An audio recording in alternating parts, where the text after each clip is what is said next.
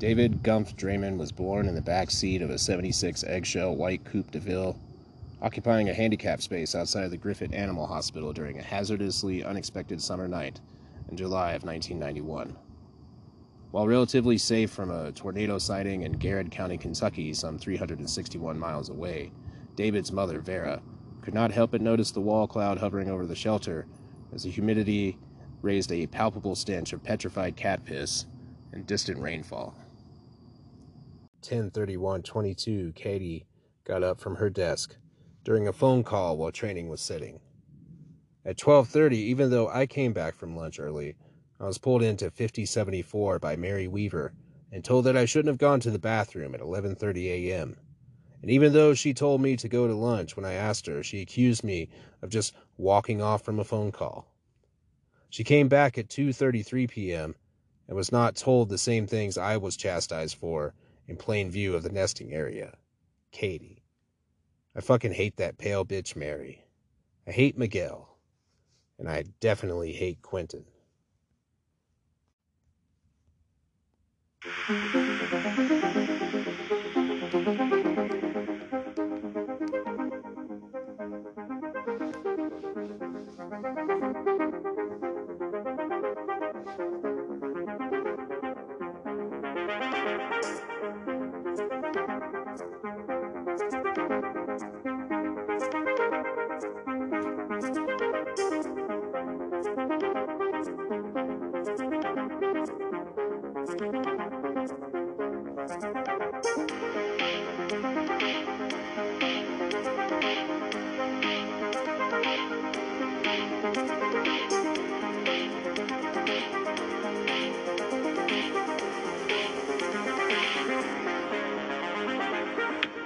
Imposter syndrome becomes a reality, along with a litany of accusations and diagnoses that you become all too familiar. An owl, a cat, a frog, another negative result for the punch card. You've pushed the limits of decency with one too many people, and it was no precognitive apparition that led you from the bedroom to another asymptomatic venture on the astral plane. No shadows pinning down the exact moment you misspoke in troubled times when it was appropriate to maintain an air of superiority. There's conversations about the throne of your impertinent frugality, wasted youth, a patch sewn on an army jacket, stolen from Goodwill. Your oldest, and her discarded wares sitting on your chest like a mountain of mistakes as you pause in the reverse mirror to examine what remains of a fragile, albeit deaf, connection.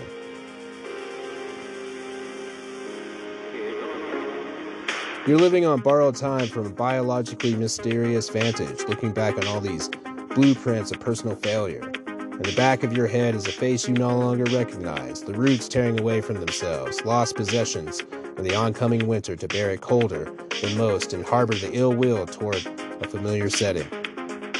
The table of discussion is open seating, and the remnants of your life before amass a den of dust bunnies, whispers above the table curtain, well-planned ulterior motives for the victims of your self-awareness. It's been a long time coming. It's been a ledger signed upon birth, recourse of the frantically misled, 30,000 steps in the direction of someone else to blame. The even times in the future were Parisian pink Range Rovers and couples holding hands don't sicken you. When a gust of cold wind shakes the horns effect you mistake as a halo, and holding another Fortune 500 accountable with ransom notes for trade secrets. Notes on quantum merit. From Jesse the Body Ventura. You imagine an iron will rests in your pocket.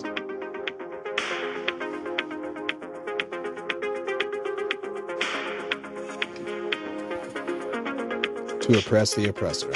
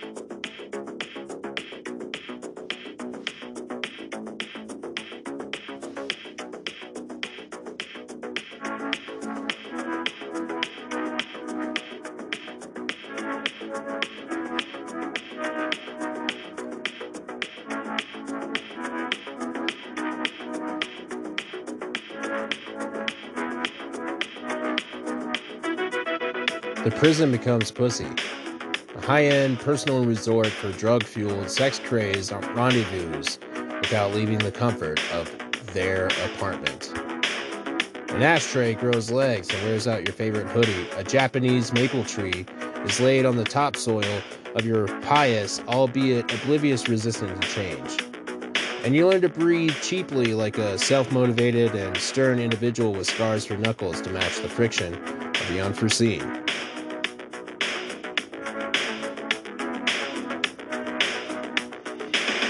There are those who see you in lighter context, a skim beacon of hope above where you sit on the other side of the green door. And when you put your stock in the vast exchange between peaks and valleys, a shadow therein, backing you into your own metaphorical corner of your cognitive distortions, an unreachable and vast wing of Mike Tyson's mansion, at odds with another, waits for your pivot foot to go lame. Drop your guard, if only for a second.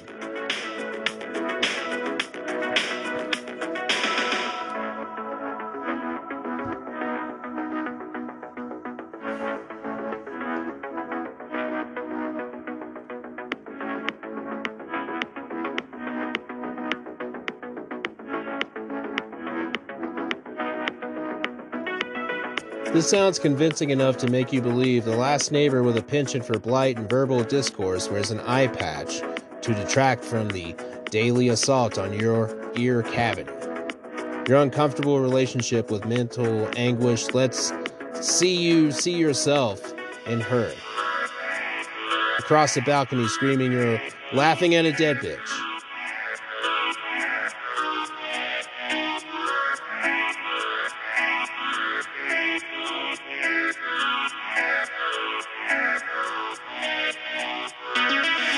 That's an actual quote, a once renowned and clearly traumatized victim of how we turn said pain into performance art. Leaving our front doors unlocked, leaving the windows open to the midnight air. Learning that certain accents are too strong for the upper end of Inglewood, and hating humanity as a whole. It's fair to consider these tirades of another jaded, misplaced generation among the rubble. The eye patch hasn't made a jumping jack streak in weeks. She may be dead for all likes and purposes.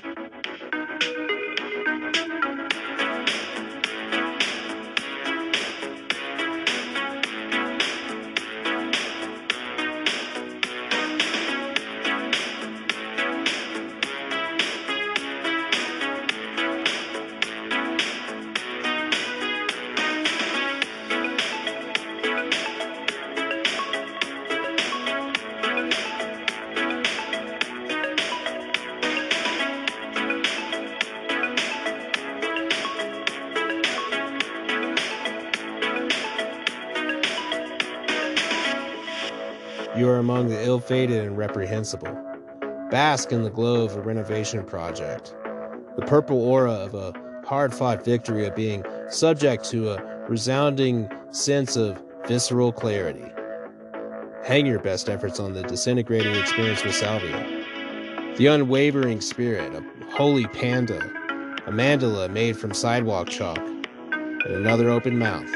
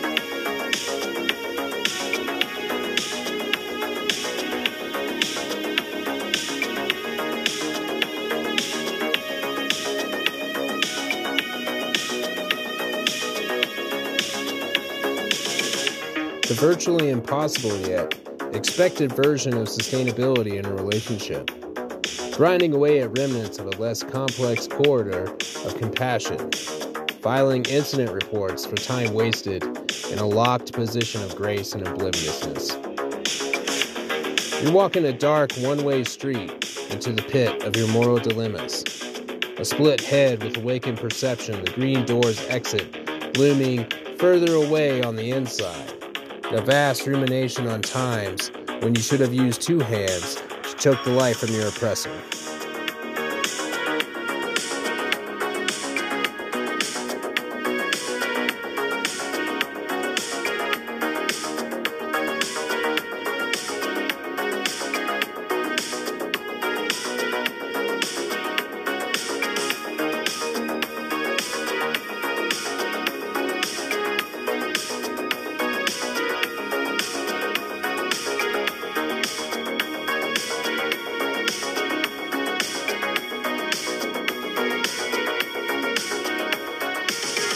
Virtually impossible becomes practically undeniable, a reclined and enclosed space of familiarity.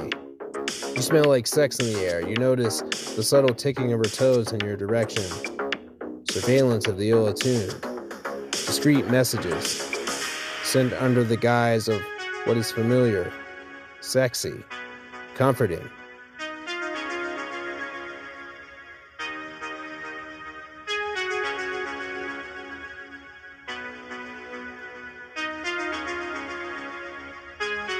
They overlap pacts made on the throng of your distemper. You've built a place to forget what makes you sweat in the dark.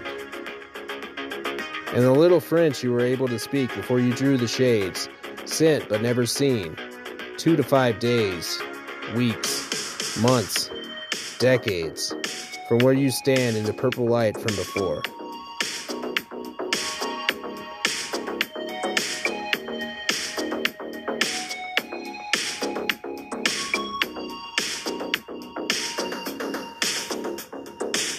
The hours spent away are thorns on alien plant life you can't nail down with pale paint or blood, and the old hours of worry are bereft on all sides of trust and the sincere poise of a flower you can't name.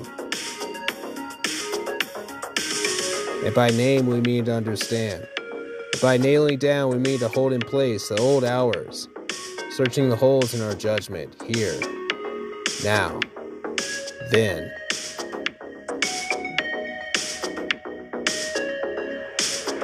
And tomorrow.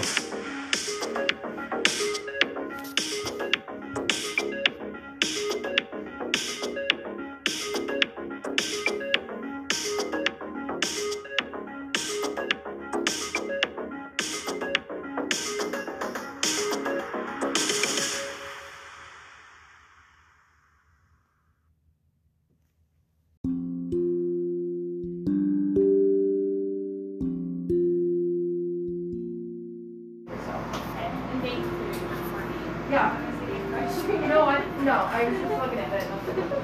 Okay. Alright, cool. Thornton's trying to steal my shirts. I know. I don't know what it's doing in Thornton, but whatever. We'll figure it out. I'll find it somewhere. What's up, boss? I'm pretty miserable working with Rachel. I'm gonna be honest with you. Like, I'm just, yeah, like her energy is just, like, really just. Sorry. It's just like she kind of seems like a miserable person, and I feel like she brings that to work with her all the time, and like it just, like I noticed a drastic difference, like working with Tony yesterday versus working with her. Yeah. And like I know Tony has his issues and stuff like that, but like at least it's like a little bit more positive in there and stuff. So like the passive aggressive, like comments and stuff. The other day, I think I was working with her like Saturday, and this woman came in and asked a question. And I can't remember who was working. I think it was Mandy was working the counter, or whoever was there.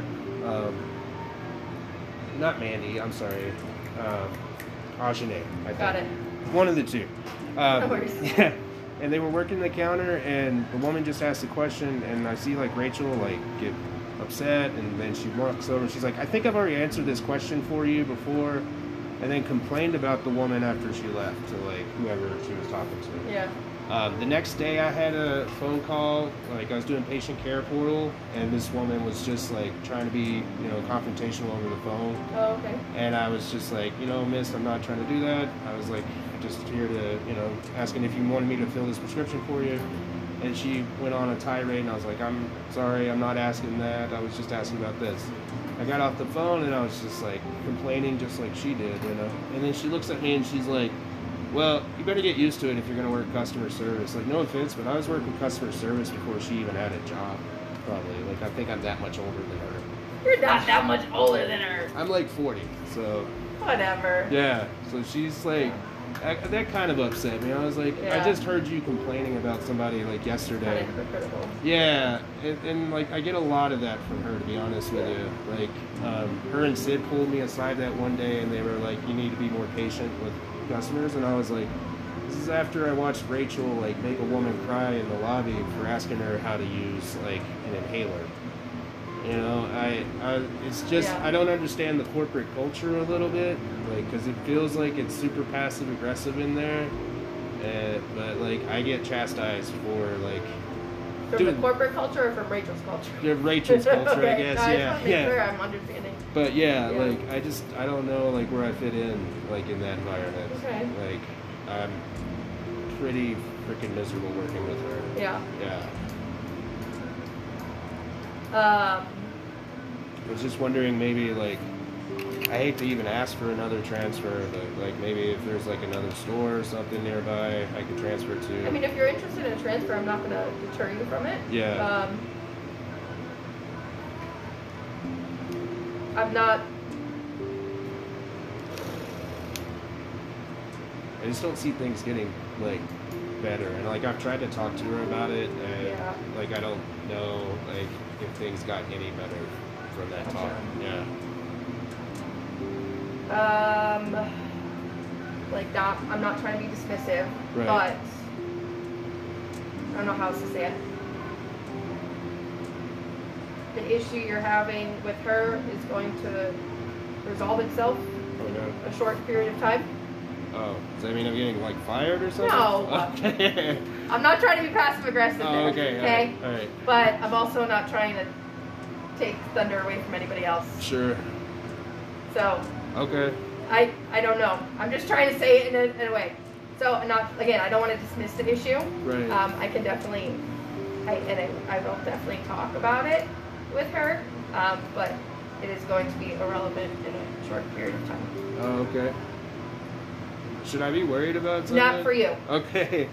Nothing's changing for you unless you want it to. No, yeah. Like, Other things are changing. Okay. All right. Are you getting what I put down here? I get what you're saying. Okay, Yeah. I'm trying not, like I said, I'm trying not to take away from anybody's message that's Right. going to come soon.